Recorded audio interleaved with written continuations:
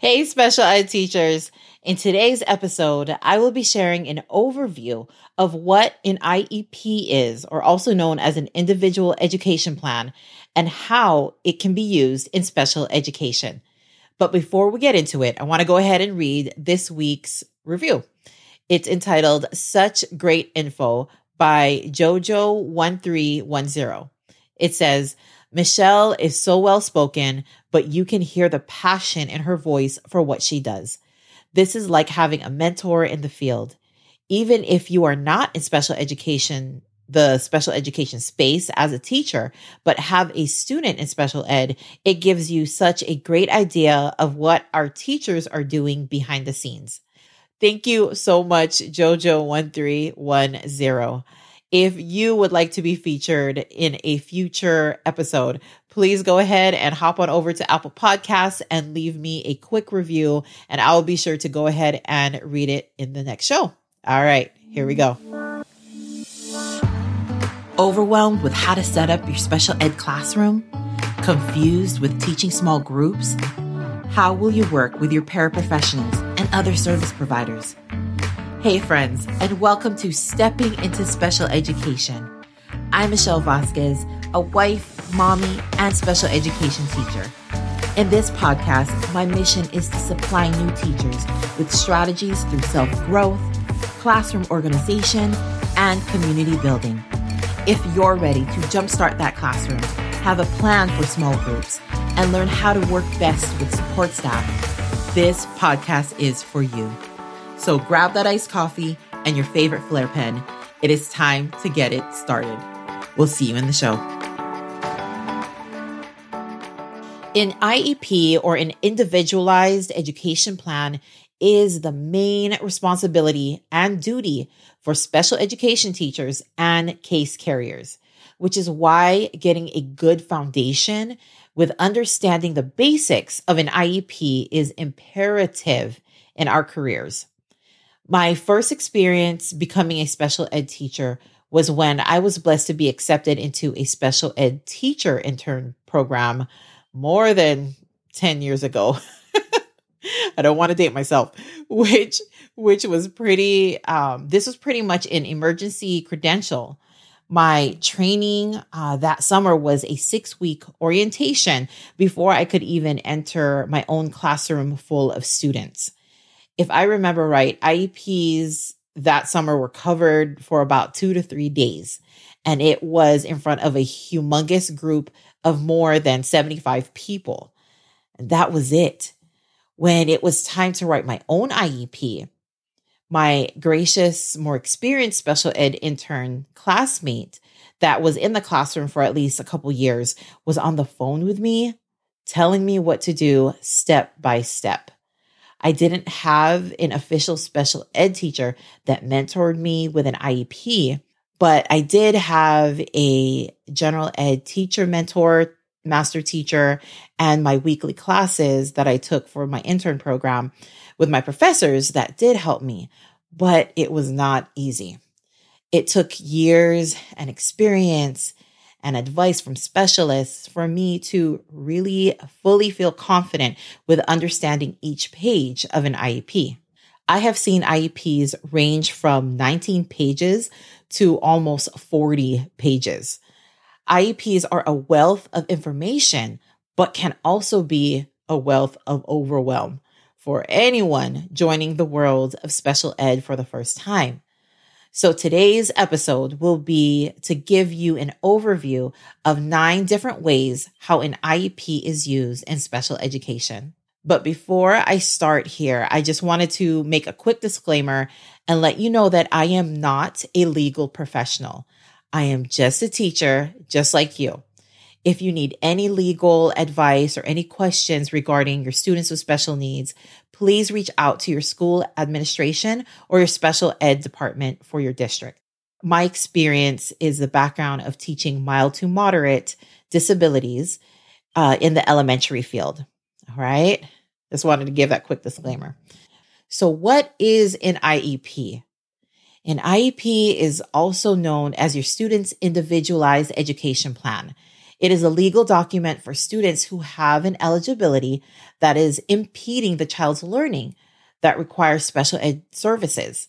An IEP is formed by the student's parents and or guardians and other district personnel that know the child best.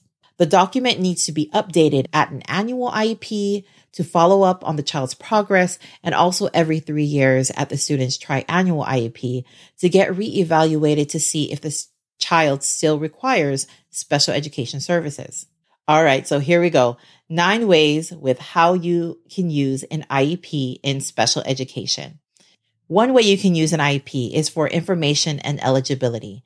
You can find out the student's basic information, their birth date, what grade they're in, the names of their parents, address, the living situation, if they're homeless or living with their parents. Are they in foster care? And also what eligibility the student qualified for.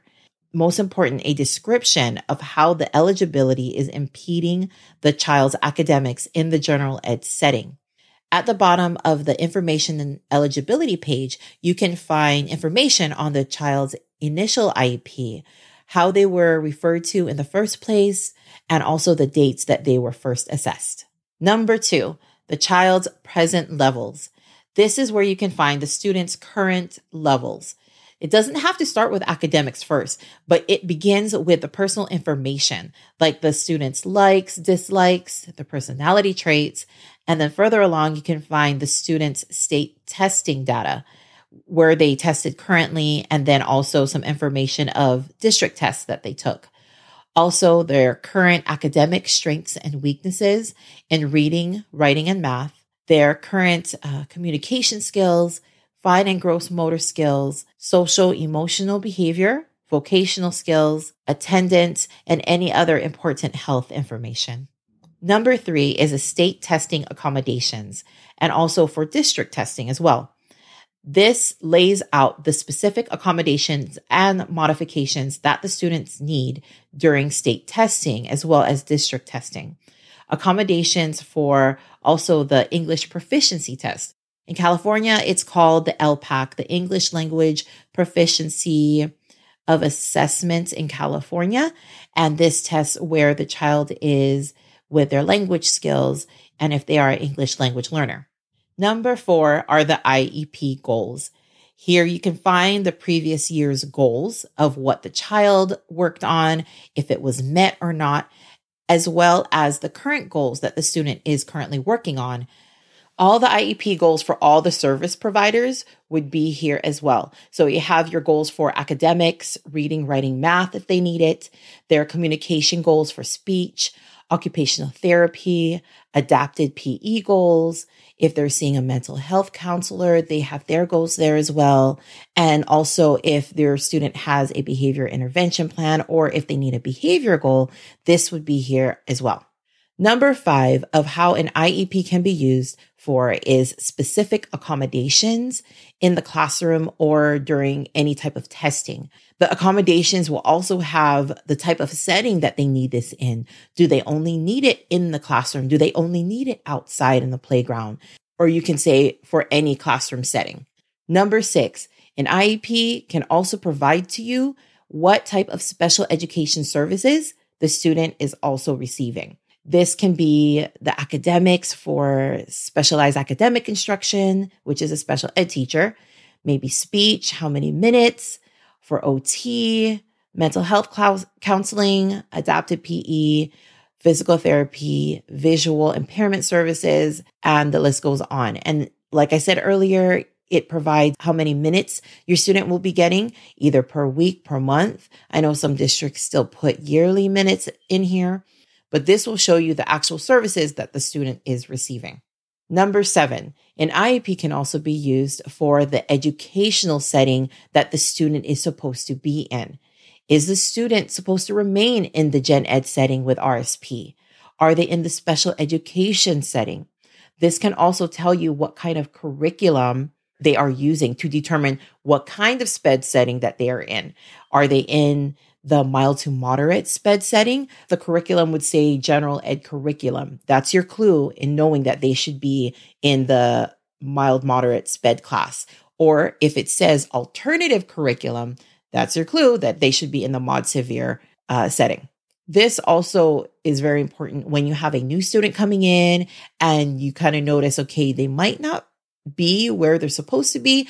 This happens every now and then. So it's very important to go through the IEP, check what the educational setting is so the child is placed in the correct placement. The educational setting also provides the percentage in how much SPED services the student is receiving. Some of our students only have academics, or maybe they have academics and speech. Some have academic, speech, and OT. All of that put together, you have to calculate and figure out how much percentage is the child in special ed setting and also in the gen ed setting. If you have any questions, please go ahead and speak with your admin or your special ed department on how that looks like for your students and your district. For number 8, an IEP can also let you know if your student has a behavior intervention plan, also known as a BIP, or I've also heard a BSP plan, behavior support plan. They all mean the same thing. If a student's behavior is impeding their academics or the academics of others, an IEP team decision can be made to provide a behavior intervention plan for that student. And from this intervention plan, you will be creating behavior goals that would also be inputted into the IEP goal section as well. Number 9, an IEP can also be used for extended school year, ESY. Typically, ESY is referred to summer school, but I've also heard it's extended year during the long breaks that we have during the school year. This ESY page in the IEP will also lay out what services the students will be receiving during the extended school year and the time received that they will be getting for each service. So to recap, how an IEP can be used in special education is number 1, information and eligibility. Number 2, present levels and current data. Number 3, state testing accommodations. Number 4, IEP goals. Number 5, classroom accommodations. 6, special education services. 7, educational setting. 8, a behavior intervention plan. And 9, an extended school year. If you have any questions about how an IEP can be used, come and sign up for my free private Facebook group at www.facebook.com/groups/stepping into special ed. The link will also be in the show notes. I hope today gave you an overview of what an IEP is and how it is used in special education. Take care, my friends, and have a great week. Hey, before you leave, if you felt this show taught you something and got you one step closer to where you want to be, please leave me a quick review and follow this podcast.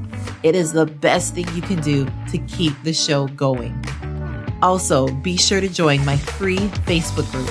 You'll be able to connect with me and get support from fellow educators just like you.